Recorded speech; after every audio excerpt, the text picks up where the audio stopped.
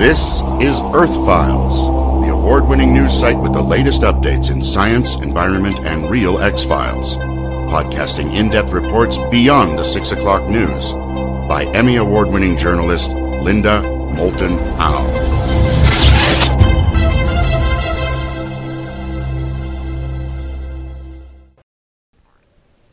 Hi everyone, here and around the world. We have maybe 116 countries joining us tonight, and we have the good news that this Earth Files YouTube channel has broken through 262,000 subscribers. With us for the first time in my Earth Files YouTube channel studio is a film crew sent from Prometheus Studios. Prometheus has been producing Ancient Aliens for the History Channel since it began 15 years ago. And I've been reporting for Ancient Aliens since the beginning. And in this new 2024 season, one of our Ancient Aliens programs is called The Linda Moulton Howe File. It's a deep dive into my work as a TV, radio, web, and YouTube channel investigative reporter, producer, writer, director, editor. And it was 45 years ago, in September 1979, that I began what would become the most difficult and dangerous work of my career, the investigation of bloodless, trackless animal mutilations linked to UFOs, ETs, and the strange abduction syndrome where human children and adults end up confused about what's called missing time and little or no memories of what happened. Sometimes hypnosis recovers missing memories that often contain interactions with alien humanoids. It was September 1979 when I began producing my Emmy-awarded TV documentary, A Strange Harvest, about bloodless, trackless animal mutilations in Colorado, throughout North America and Canada, and around the world. Since then, I've interviewed some 3,000 experiencers and eyewitnesses for TV, radio, documentaries, my large books, and this Earth Files YouTube channel. Finally, in summer 2023, a few military and government whistleblowers came forward in a House subcommittee hearing on TV to share their classified secret knowledge about government and military cover-up of alien intelligences from beyond Earth that allegedly have been interacting with Earth life for millions of years. Just a couple of weeks ago, in the first week of 2024, this YouTube headline appeared on Discovery UK in Europe. Quote, "Government whistleblower exposes the Alaskan Black Pyramid, aliens in Alaska," close quote. Featured was a U.S. Army whistleblower, backlighted and voice altered, who revealed a classified message he received in 1983 about a huge all-black pyramid bigger than Cheops in Egypt, buried deep underground between Nome and Mount Denali, Alaska. His identity has been concealed for his own safety. What I am about to tell you is classified on the highest level of security in our federal government. Telling you this could get me sent to Leavenworth for the rest of my life. During the height of the Cold War, I worked in a telecommunications center which delivered all of the high priority messages. It was not uncommon for most everybody in my office to have a top secret security clearance. And top secret is the highest one that anybody in the federal government can have. One day, in 1983, he decoded a message that left him and his colleagues completely perplexed. And we noticed the subject line on it was Alaskan Black Pyramid. This is what I first reported at my earthfiles.com news website 12 years ago, back in July 2012, after being contacted by retired U.S. Army Chief Warrant Officer Douglas Mutchler. He served at Fort Richardson in U.S. Army Intelligence in Anchorage. At first, when I tried to call him to record our interview, something or someone was blocking our phone connection. But we persisted. And here now is an interview segment from my interview with Doug Mutchler that I first broadcast on July 26, 2012 at earthfiles.com and on Coast to Coast AM radio. As a past intelligence operative and knowing how the government works, they're covering something. Something's up there, and somebody is hiding it. Now let's go forward with the story that appears to be so sensitive that extra effort is being made to block us. So now, would you go back to our working counterintelligence as a warrant officer, CW2, and that you were in Anchorage, Alaska at Fort Richardson, and we are beginning this story in 1989. I asked to go to Alaska as my first duty station as a warrant officer because my dad was stationed there, and he loved the place.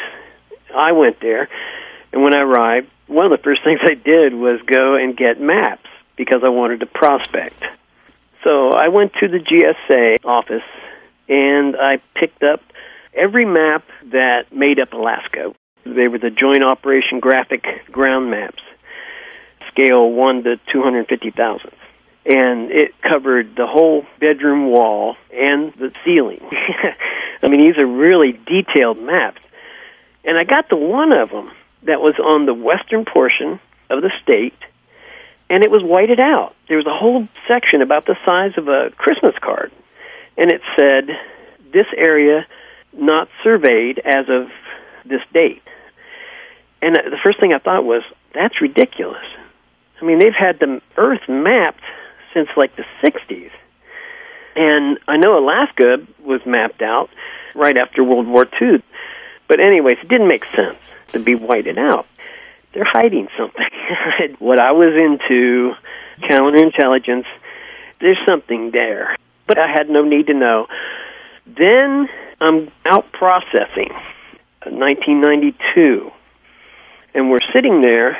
It was in late November, early December. And I'm sitting there in the orderly room with about 40 other people. And we were waiting for the last formation of the day. We're watching the TV. A news program was on. And they started talking about this Chinese detonation of an underground nuclear bomb that was set off earlier that year. May 22nd, 1992. And they were talking about that, how big it was. And then there was a byline. And the story was about geologists around the world had been informed through the UN because China had told the UN they were going to do this. And so these geologists got together and they said, let's get the best recordings of the Earth's crust and mantle using the vibrations from this explosion. And what they found in this byline story was under Alaska, they found a pyramid bigger than the one in Egypt.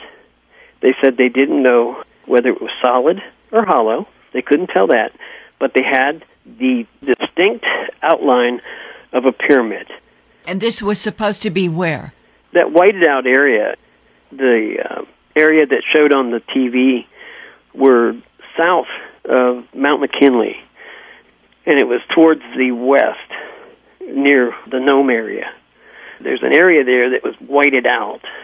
Quite a large area, really. And when I saw the news program, I mean, it just, in my mind's eye, I could see it just right where the whiteout area was. Well, I knew that the whole world has been surveyed. So why was this whited out? It didn't make any sense. I was like, oh, man, I got to get this tonight. So I went home, and I got a recorder and set it up. No story. I called home, the lower 48, to my dad, and he religiously, my dad is a TV hound, especially a news hound, morning, noon, evening, and 11 o'clock. He watches them all. He heard nothing about it, not a thing. I mean, this is a big story. bigger than the one in Egypt, and it's not being covered in lower 48. Meaning, as if either there was some block on the story getting into the United States, or the story had been picked up only by the local Channel 13 station in Anchorage. That's the only thing I could come up with myself.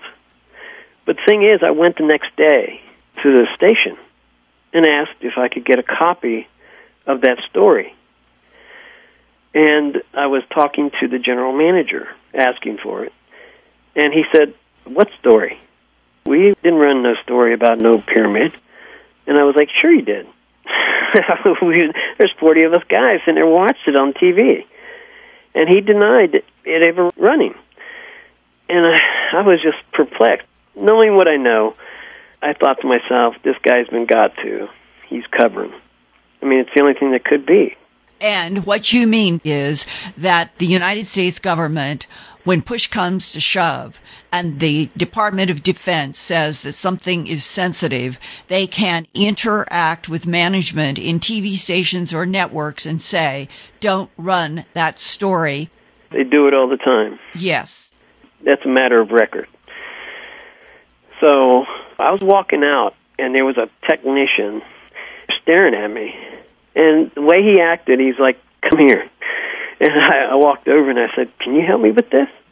He goes, "Man, we ran that, but I can't get it for you. It's gone. I can't help you." But it ran. I was mad. I went back to the office in formation that night. I told everybody what I'd found out, and the guys in the unit were like, "Wait a minute, we watched it. What do you mean they didn't run it?" You know, the same thing I was saying. So I have tried to find that news program, and somebody out there has to have been recording their kid's ball game or wrestling match or something, you know, and they've got it. Somebody has it. And I'd love to get it because I want to find out where those grid coordinates are. What happened about a year later in 1993 when you went to Fort Meade? Okay, I was going through a lot of operations during this period of time. I was a commander at Fort Leonard Wood. That was a small detachment. And when I was working on a book for doing background investigations, and then we had another thing that we were working on terrorism around that area. It was a thing we were working with the FBI. So part of my job was to go to Fort Meade, where they have storehouses of information. I'll just put it that way. I don't want to get into too much. Everybody listening, and myself included, when they hear Fort Meade, they automatically think of the National Security Agency. Is that where you were? No, and I don't want to get into the building or the organization. It's a building that is an SCI type of building, Special Compartmented Information. I don't want to get into the name of the building or who runs it, but it is a military thing. It's just a big warehouse where they have rows and rows and rows and rows of combination safes. So it's an archive for highly classified sensitive material. Right. I was looking for what I was looking for. And then when I was done, I thought maybe they have something about this pyramid. So I went to the librarian, and I asked him if he had anything on archaeological sites. I didn't say pyramid, but I said archaeological sites or underground facilities in Alaska. He said, well, if we do, it might be in container X, Y, or Z. So I went over there, just looking around, and I really didn't find anything saying pyramid, but I grabbed a couple of Alaska, like 2 different safes. And I had just sat down, and these 2 guys came. You know, you can feel someone standing behind you. And these 2 goons go, hey, you don't have a need to know for that information. And I turned around and said, what do you mean? And he was like, you don't have a need to know. You're going to have to leave. I said, well, I'm just looking for, we know what you're looking for. And the other guy, somehow in that conversation, he goes, they don't want us messing with them up there anymore. They don't want you messing with them up there. They don't want anybody messing with them. And the guy who was standing with him, the bigger guy, his head just shot over, and he looked at his partner, and you could tell he was just glaring at him. And I was like flustered because I was thinking, what did he just tell me? They don't want any of us messing with them anymore? Up there, right? And up there, yeah, from where you were at Fort Meade in Maryland would certainly be up there. Alaska, because the folder I had was Alaska. As a result of that July 2012 broadcast on Coast Radio, 2 other sources contacted me regarding the Dark Pyramid in Alaska. One was the son of a man who had worked for Western Electric on the distant early warning system known as the DEW Line. That Western Electric employee had been flown to a secret location in Alaska with other Western Electric and Bell Lab employees to investigate the large pyramid found deep underground. The top of the Black Pyramid was 150 feet down from the surface, meaning you're walking around down here, go down 150 feet, and you would get to the very tip-top point, vertex of the Black Pyramid. And then, if you went from that vertex down to the bottom of the base of the big pyramid, you would be 700 feet down. That meant the Alaska Pyramid is 550 feet tall. And that's 68 feet higher than the Cheops Pyramid in Cairo, Egypt, that was originally 482 feet tall. The Black Pyramid was determined to be some type of a power generation system. The large Black Pyramid was so advanced that the engineers and scientists could not figure out how it worked. But they determined that it had the ability to, quote, power all of Alaska and Canada, close quote. Further, it was very ancient and was not created by humans. Another man who heard my July 2012 Coast to Coast AM broadcast about the underground Dark Pyramid in Alaska called and told me that his once military pilot father had secretly flown in a civilian Huey helicopter from Unalakleet, Alaska, to the underground pyramid site between Nome and Mount Denali. He said his father was told that the Black Pyramid was more secret than the Manhattan atomic bomb project in World War II. The father told his son that when the helicopter landed, it did not shut down. They were surrounded by jeeps with 50 caliber machine guns. There was barbed wire fenced enclosure with armed guard towers. Inside the enclosure were 2 mine shaft type elevators that went down to something deep underground. 6 men came forward to the Huey helicopter and offloaded 3 heavy metal equipment cases without saying a word. Then a jeep with a fuel hose and fuel tank pulled up, and they hot fueled the Huey helicopter. When the fuel tanks were filled, the Huey took off and returned to Unalakleet. It was the son who contacted me at Earth Files. I am now working again with retired U.S. Navy Captain Mark Wood, who has helped me on the Dark Pyramid reports since 2012. In U.S. Navy Captain Mark Wood's 25-year career that included 4 years on active duty and 21 years assigned to 2 Naval Air Reserve squadrons, he accumulated approximately 3,000 hours in the P-3 Orion Maritime Patrol aircraft.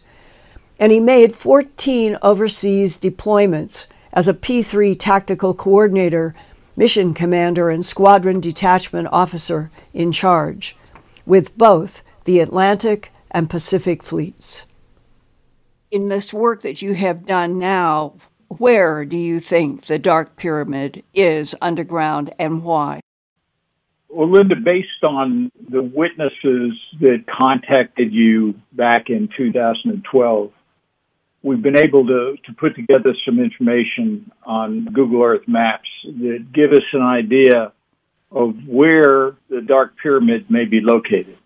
First of all, we know that there was a Western Electric engineer with some Bell Labs people that flew from Omaha into Alaska, and they landed in the western part of the state at a town called Unalakleet.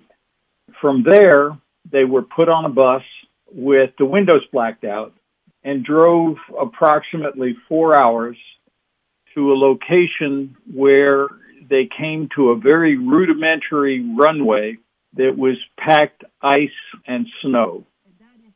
And that is Caltag. Caltag, okay. They took them off the bus, and then they divided them into small groups and put them on small airplanes to fly to the east towards where the Dark Pyramid is located. My assumption is they were probably flying on de Havilland Beaver aircraft, single engines that would carry 7 to 8 people. The Army Air Force and the U.S. Air Force purchased over 900 of those over the years, and they were available beginning in 1948 after World War II. What was interesting about this Caltag is that some of the documents we saw indicated that its airport was built in the 1960s. Now, the Western Electric and Bell Labs people were there in 59 through 61, but it turns out when you look at a 1959 National Geographic map of Alaska, it shows that Caltag had an airport. So we know that Caltag was probably the location that they went to in the bus with the black windows. And then they got on an airplane, a small plane, and flew to the east. And the only thing that we knew of from the Western Electric engineer was that when they landed at this new airport, that it had a longer runway, and it was a runway long enough to probably handle cargo planes, which the airport at Caltag could not. So our job at that point began to look for an airport somewhere close to the 50-mile arc in Denali, and that is where our area of probability started. And what we found was, in that general vicinity, there were only 2 airports close to that Denali 50-mile arc that had long runways that could have been used by the Western Electric people. The first one was in a town called Nikolai, which was actually about 55 or 60 miles west of the Denali 50-mile arc. So the chances are that that was not where they were going. However, there was a town called Talida that had a 2,000-foot runway, and we believe that that's where they were flying to. When we looked on the 1959 National Geographic map, however, it didn't show an airport at Talida. So we started looking at a couple other sources, and we looked at the history of the town, and we looked at the FAA history of the airport, and lo and behold, there was a fire in that town in 1958, and the town history reported that it was near where they had built a runway. And so we know that the runway existed in 1958, which means that it was there in 1959 to 1961 when the Western Electric people left. And it could have been that it was the discovery of the huge black pyramid underground in that Talida area between McGrath and Talida, that they found it. And then there was the challenge, how can we fly supplies in and out of here without the world finding out? And they may have even tried to camouflage that Talida runway. Well, it's very possible. The town back in that time period had no more than 30 people living there. And after that, it dropped to about 11 back around 2000. And today there are only about 3 people there. Now, explain to me, if you've got 30 people living in a town and you've probably got men and women living there, so maybe you've got 12 to 15 men living there. How did 12 to 15 men build a 2,000-foot long runway? Yeah. I don't think they did. The other thing that's interesting is some of the things I read about the airport. It's just a runway. It doesn't have a tower. It has a windsock that's lit up so you can tell what the wind is. And I think there are some radio frequencies that forward to Anchorage Center or to Fairbanks to let them know that you're going to land there. But it made the comment that if anybody is landing at Toledo, to be careful when you get midway down the runway, because the runway is not level or even due to heavy traffic. Now, explain to me, if you've got a town with 3 people living in it, why is there a lot of heavy air traffic going into that runway? Right. It doesn't make sense. If the Dark Pyramid is 150 feet down to the vertex and it's in that area somewhere around where the Toledo airport is, how do you think we would ever find out when the pyramid might have been put there, but especially when did our government discover that it was there and that the secret has been ongoing now for decades? Well, I think you have to look at the history of Alaska since 1941. And if this underground pyramid does what we hear that it can do, it's probably operating sort of similarly to what Nikola Tesla tried to do with the Wardenclyffe Tower, where he was using power that he got from the Earth and sending it to the ionosphere to go around the world and give free electricity to everybody. Right. So if this pyramid is generating electricity and sending the power into the atmosphere that goes around the world, then the chances are pretty good that there's some electromagnetic or EMI, electromagnetic interference in the vicinity, and that airplanes flying over it would have problems with their instrumentation, with their engine misfiring, things like that. And if it happens once, it's just no big deal. But if it happens every other time somebody flies over it, somebody's going to start asking questions. And I think that between the end of the war and the beginning of the Korean War, people were wondering what was going on in the vicinity of interior Alaska. And I think that that's somehow how they found it. The underground pyramid, if you'll remember, when the Huey helicopter was to drop off those 3 very heavy metal cases, they mentioned the fact that there was a C-130 flying above them. It was just sort of flying circles because they were flying faster than the Huey. And they were just keeping up with them, just following them as they went to where they were going to drop off this equipment. And then stayed circling, but they did know that they got close to the location, that their instruments would go haywire and that they would have electrical problems, but they were prepared for that. So I think that any type of a private airplane that was flying over where that pyramid is located would have issues.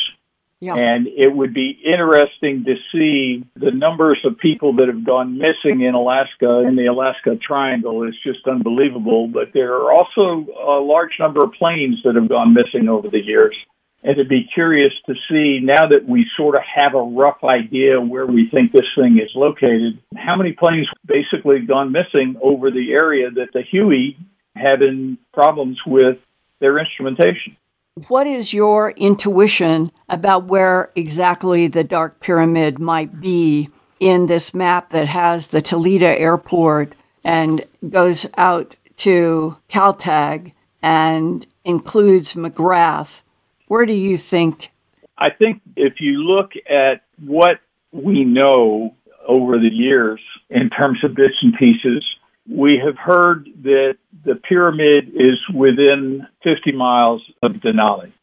Mm-hmm. So we know that the Toledo airport is probably 30 miles outside that arc. So if we go ahead and we assume that when somebody says it's within 50 miles of Denali, that could be anywhere from 45 to 55, with 50 being in the middle. So if you take an arc that's now a belt, if you will, that's 45 miles to 55 miles, and you go maybe a little bit northwest of Denali, I think we've got a 80 to 90% probability that somewhere in that circle is where this thing exists. If anyone listening tonight knows the exact latitude and longitude of this huge underground black pyramid in Alaska, please send me a secure digital proton mail or hard mail to me at Post Office Box 21843, Albuquerque, New Mexico 87154. And Ian is also going to gather comments from the live chat. And I thought I'd start with 3 comments that Ian already had organized from viewers. Beginning with 1, I was stationed at Fort Richardson at the same time, meaning of Doug Muchler, and remember the story about the pyramid also, close quote. 2, in the year 1982, my husband Terry and I were bush pilots in Alaska. We knew about the underground ET-built Black Pyramid next to Mount Denali. We respected the 120-mile no-fly zone around the mountain, close quote. And a third, quote, this is awesome. My dad was born in the very early 1940s. He talked about military operations, something very similar, but not quite as specific, except he would talk about the power of the pyramid, close quote. And now let's find out what questions and comments Ian has. Hi, Ian. Hi, Linda. Great report. Thank you. It's great to have you and Prometheus and everyone with you tonight. Yeah, it's fun, it's interesting, and I feel that this is a subject with this new release by the Army guy that there is more and more gathering, as Mark Wood does too, in this collaboration this time. He felt very strongly about saying the 80 to 90% probability of this dark pyramid being in that 50-mile circle from Mount Denali out. And this is the closest that we've had of a focus. And I am very interested in whether we can now get more information from people who know firsthand. And going from here, Ian, have you gotten anything tonight in comments and chat that is specifically related to what exactly is there? Yes, people are responding straight away to our call about pyramids, not necessarily just the pyramid in Alaska, although that seems to be the focus here, but pyramids elsewhere in Antarctica perhaps, and on Mars and in other areas as well. But straight up, we've got a question from Pro Wrestler 91 who says, why do we get more military personnel coming forward with legitimate proof of UAPs, but never, it seems, this Black Pyramid or Antarctica's hidden alien base? Well, it is a good question, but over the period of time that we first learned back when they were building the Dew Line, I would imagine that the non-disclosure agreements that military people and scientists who may have been called in working on this, that they were really stiff and that no one was going to violate their non-disclosure. Later, when you get to 2012, when Doug Muchler, he is provoked by the fact that there is this Chinese underground nuclear test and that it was large, and he hears that that seismologists already know that it is outlining something pyramidal in shape underground.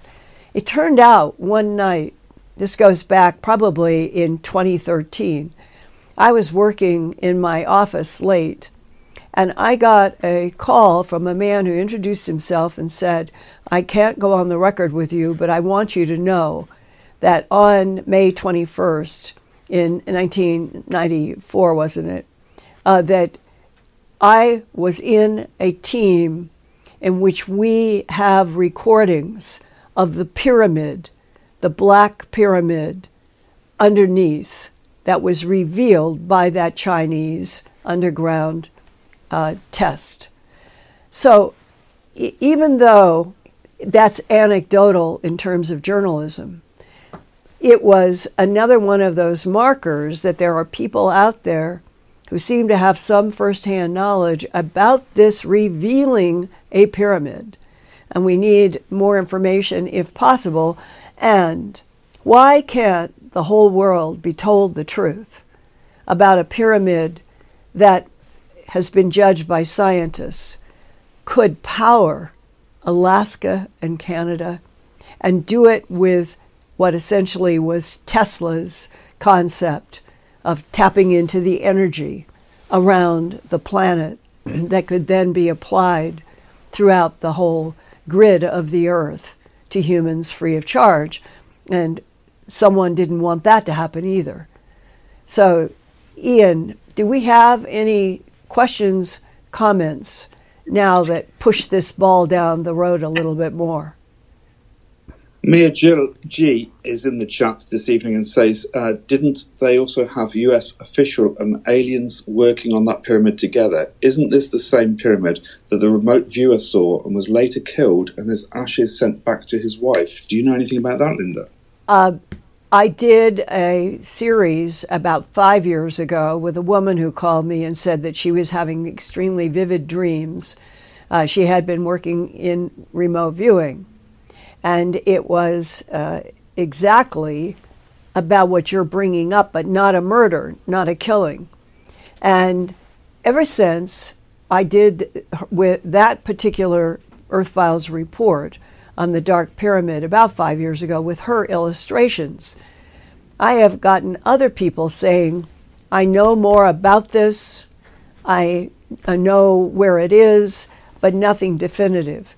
And that seems to me that it is possible, I'm not saying that this is firm, it is possible that someone in a government agency floats the words that somebody died because they were going to talk about the Dark Pyramid in Alaska. And it's not true, but it filters out a lot of people who might otherwise have been working around the operation, may not know the science, they may not know tremendous amounts of details, but they have knowledge, and they want to tell me, and somebody makes sure that it becomes a scary issue. That's part of the landscape that I work in. I recognize that. Go ahead, Ian. Yeah, just in, we've got Rebel Raider in the chat says, I know a man that has a homestead almost directly in that circle, and he flies his bush plane out of the airport that was mentioned. The government has been trying to eminent domain his property. Is there any possibility that he could communicate with me? And if you have a way to reach or ask him to get in touch with you in a way that we could talk, I would very much like to communicate. Rebel Raider, please contact us, give us more information, and see if your friend is willing to talk with us. Okay, Sign Digger says, they took out the road to Denali, so you can't even drive to this mountain anymore. I'd heard that as well. And it's hard to prove without having first-hand testimonies that there could be changes in a road for another innocent reason, perhaps. But I think out of tonight's report, and all of you can give us feedback, I wanted to do this because when the Army whistleblower came forward in the first week of February, and he sounds to me solid in terms of having worked in the facility that he worked in and having seen something that was above top secret with a line item subject, a dark pyramid or a black pyramid. And it's becoming the issue of why can this not be presented to the whole world is becoming as big a puzzle as who built it, which of our ancient aliens on Earth created a series of large pyramids, as I understand it, inside of our planet for exactly this, for energy grids and their own bases. That's the December 1999 Defense Intelligence Agency man retiring after 23 years, that some of what he talked about, without it being specifically a black pyramid, was about pyramids having been built in strategic places deep inside of this planet, talking about how the Nordics like to go down below the basins of the oceans and the seas. The reptilians wanted to be in the ground beneath the warm Mesopotamian deserts, and that the Greys choose to put their bases inside of mountain ranges. And it's that same discussion of our not understanding how Earth can be used like a big, vast hotel with a variety of life forms in various places that they select. And that it is complex, but this is, to me, Ian, this is the context in which this black pyramid is not alone. I would wager that there are probably many. Go ahead. Okay. Richard Hepner says, how about the one on Mars that we are allowed to see? This also ties in with Mick Fegan, 4658, who says, I have seen Mars in dreams where I am next to a buried pyramid. I am standing in front of a door which is open, red stone, top of pyramid only sticking up maybe 30 feet in red sand. It is windy but not bad. I feel calm. I looked in the opening, exactly in the middle at ground level. It was a lucid dream, and I walked up to it. Something said, go back now, and I woke up. This is another one of these vivid dreams of Mars, which we're getting from our viewers. Yeah, and the D&M, it was the Molinar and his colleague, the D&M Pyramid on Mars, is in the Cydonia complex that also has the very large, half-mile approximately, head. And I think it is worth my retelling at this moment, since going all the way back to the first release of the image that had been taken and was, I think it was under NASA's control in the beginning, and Mark Carlotto and others began studying Cydonia and came to the conclusion that that face on Mars was not a trick of light and shadow, which is what JPL and NASA kept saying, that it was in fact a large structure. And that I ended up being able to go back to Mark Carlotto's office north of Boston around not too long after that very first release of that aerial image over the Cydonia region. And to get into the building, you had to have a series of different pieces. And then once you were in the building, for me to get into the elevator to go up to his floor, I had to wait for security people to allow me to enter the elevator. And then the elevator, when it stopped, the door opened, but there were red flashing lights. There were people waiting for me. This is how absolutely secure this building was where Mark Carlotto worked. And he said something like, forgive all of our security, but we need it. And he said, and I want to show you something I can only show you in one of the secure rooms. And so he sat me down in a chair, and I remember that the monitor that was in there was like looking at a 26-inch TV screen. It was big, which was unusual all the way back into the period of the 70s, 80s, that period. And he said, he said, this is what's going to happen. This is what you're first going to see. And he said, just tell me what your first reaction is to whatever it is that you finally see. So all of the pieces that he said would happen in the screen occurred, lights, lines, numbers. And then all of a sudden was this Cydonia, and it went to a very large image of, we'll call it the carved face, that filled this large monitor screen. And instantly, I had this thought that went in my head, my God, it's a silent scream. And Mark eventually stopped the monitor, and then he turned to me and he said, "What was your reaction to the face?" And I said, very honestly, what went into my mind was this thought. It's a silent scream. This is something that was put there to be noticed.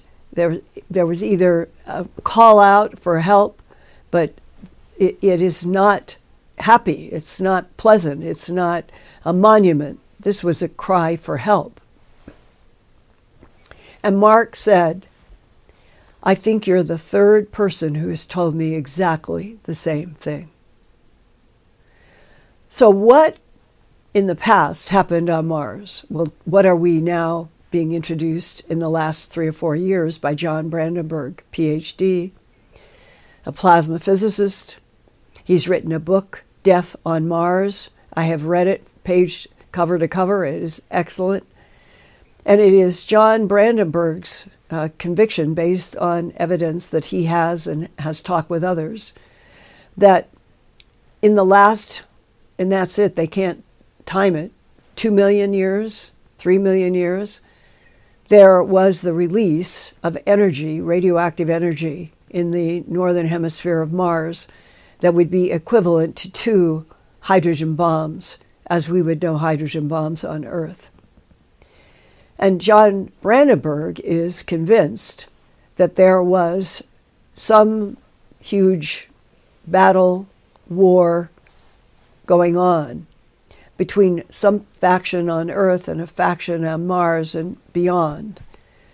And that the very fact that I and a couple of other people felt this was the face that ended up in the Cydonia region, where the radioactivity was measured in 1976 by Viking and later, that it could have very well been a huge call for help.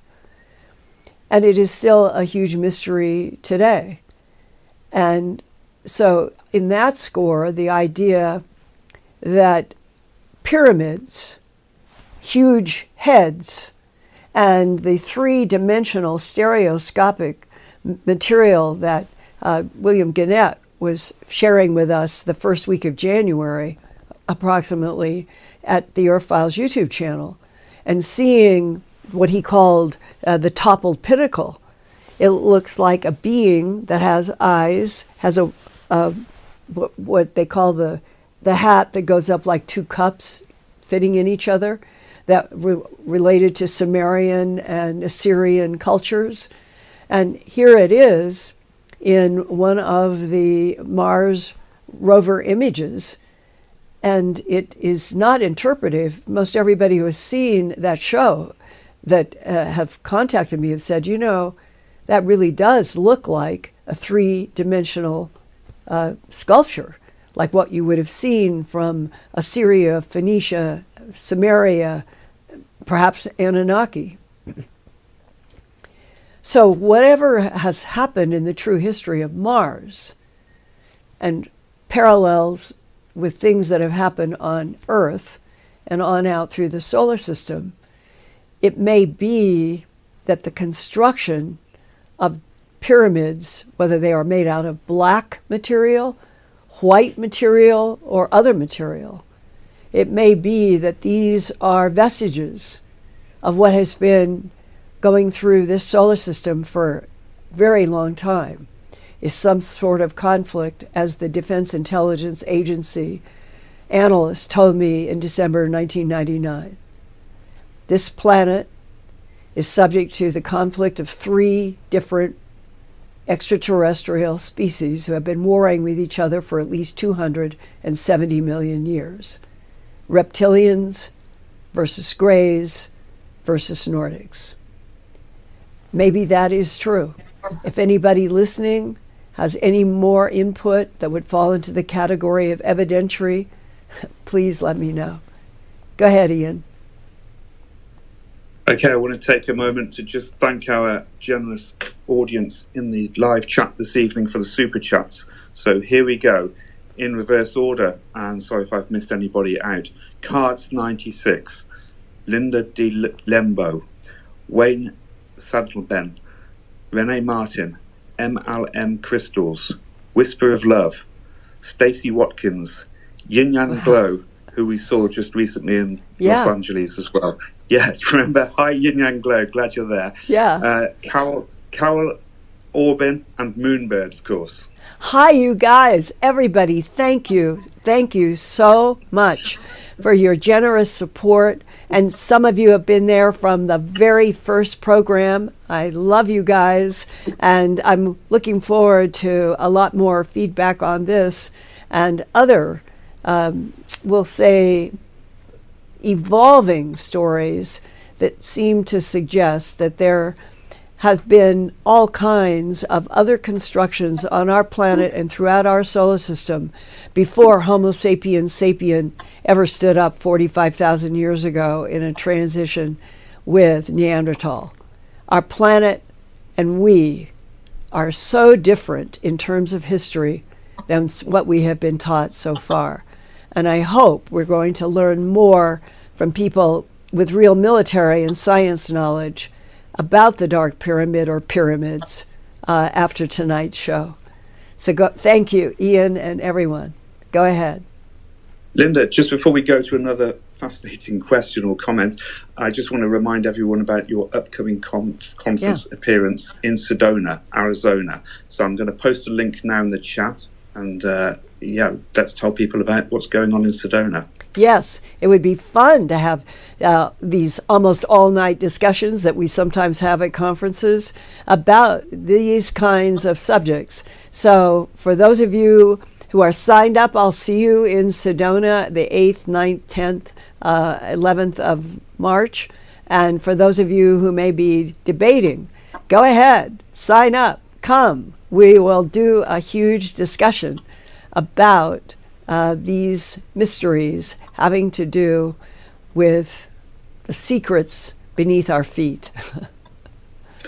Yeah, I'm signed up as well. I'll be there. So I'm looking forward to meeting everybody again, as we always do.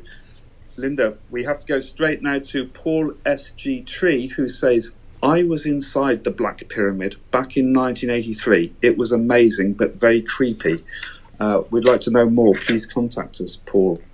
Yes, and can you provide evidentiary material for the context of what you are describing?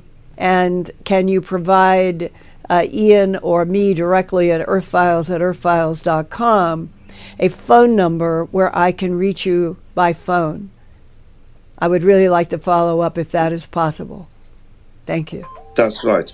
And we've also got No Name in the chat tonight is saying it's here, Alaska Pyramid, coordinates 63 degrees, 17 minutes north, 152 degrees, 31 minutes west. Thank you for sending that.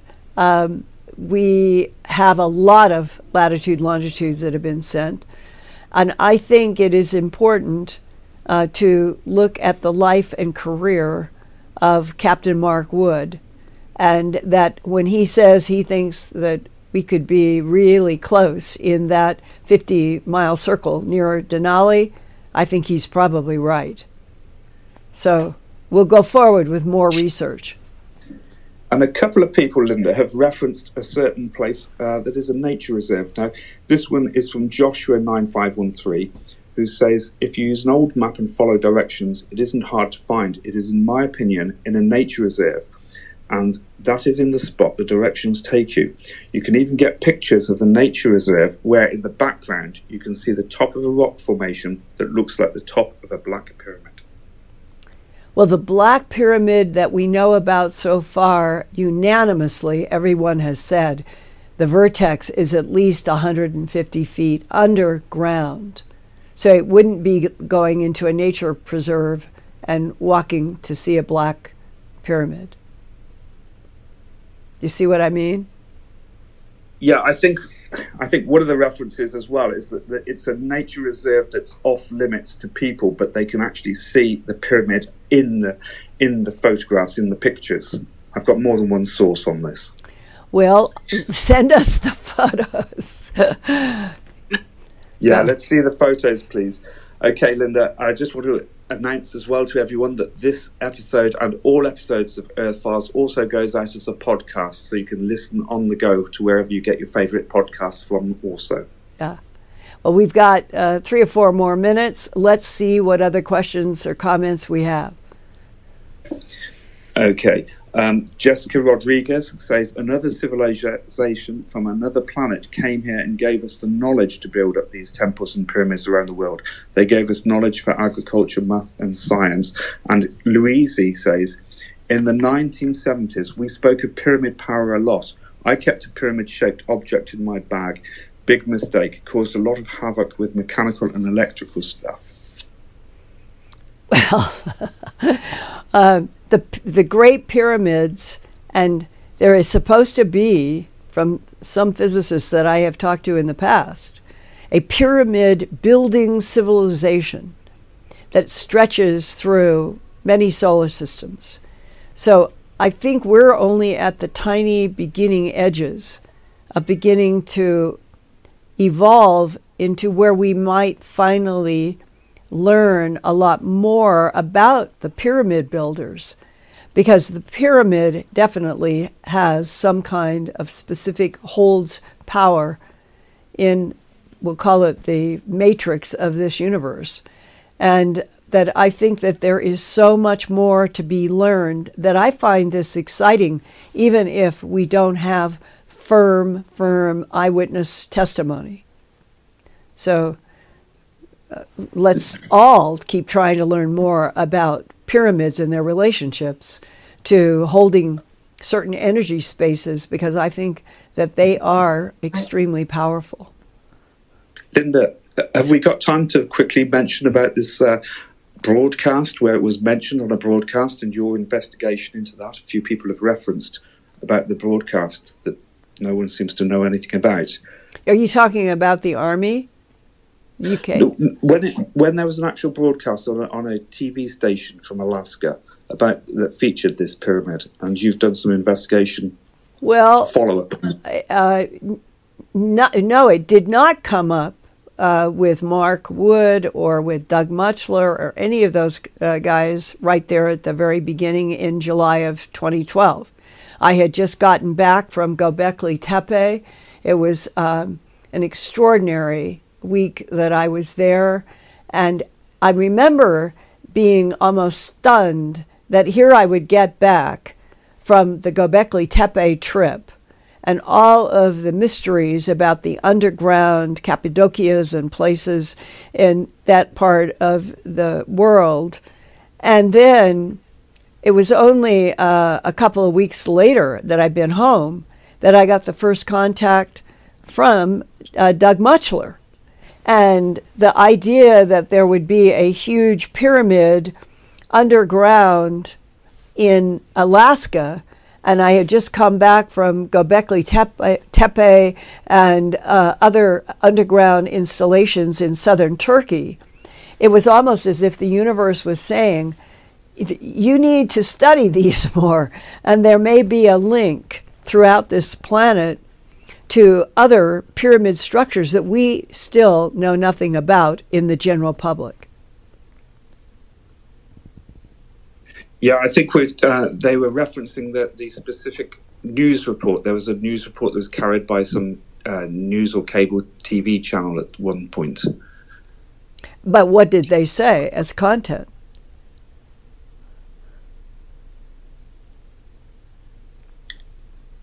What did they say as content? I'm just, as a journalist, I'm just always struggling with people who are willing to go on the record. And that, to me, is what we all need to strive for, is evidentiary material.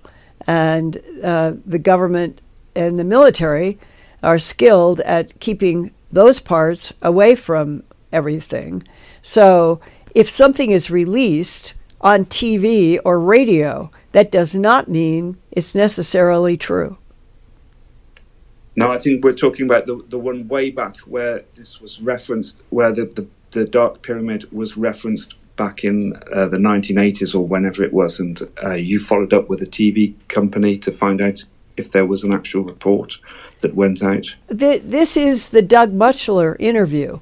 Yeah. Doug so. Mutchler is the one who saw the TV broadcast with the 39 or 40 others. And he is the one who called up the station, talked with somebody there, and said that he wanted to come down and get a copy of the video.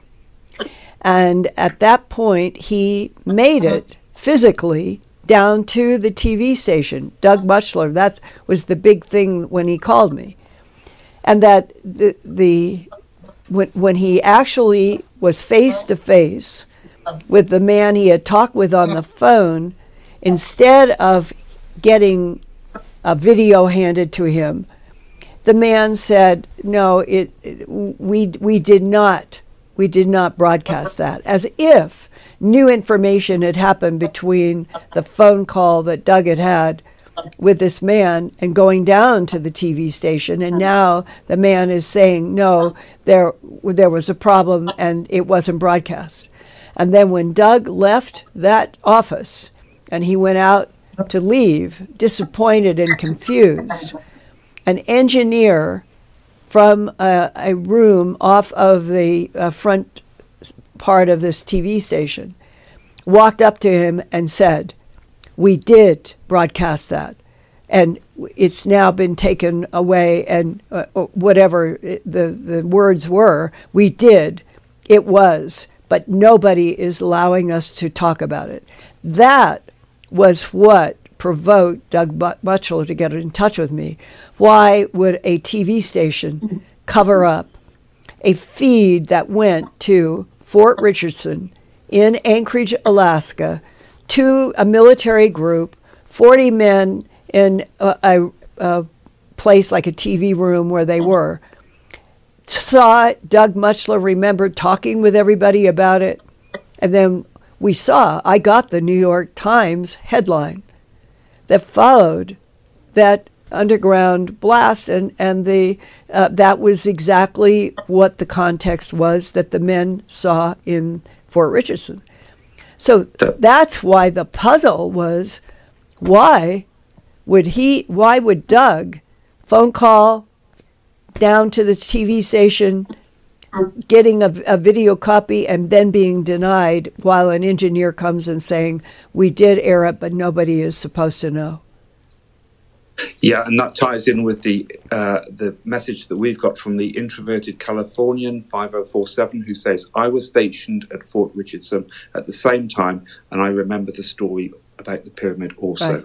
That's right. The broadcast story. Well, see, this is not an ending mystery. And we are now a couple of minutes past the bottom of the hour, and I urge all of you who might have some real and solid military or intel or other science, medicine, any information about this dark black pyramid, larger than Cheops in Egypt, that is the top of it is 150 feet below the surface of the earth. The base is at 700, and that it is in that circle that Captain retired Mark Wood did so much work on for this show to analyze some of those maps, and that what he called the 50-mile arc circle of Denali, Mount Denali. And we all need to have more information, but this is fascinating. And I hope that maybe by next week we'll have more insights, because this is a story that has been unfolding for me since July of 2012, getting back from Göbekli Tepe in Turkey. And here it is, because an army guy says he saw the Black Pyramid listed in a highly classified above top secret document. I wish we had the above top secret document. Maybe somebody's got it. Anyway, by next week, whatever I learn that I think is evidentiary, I'll share with you, and we will continue moving on to new mysteries. Thank you, Ian, tonight. Thank you, Super Chats. Thank you, Brad. Thank you for everybody at Prometheus. And look for the series, the Linda Moulton Howe file, or the report that will be upcoming. And I hope to see a whole bunch of you at the Sedona Conference, March 8th, 9, 10. And we are, I think, out in the 11th. But it would be so fun to talk with a bunch of you about this kind of mystery face to face. And on that note, agape hug in this increasingly harsh world. Pray every day that the thought that dwells in the light will protect humans and Earth life. Thank you.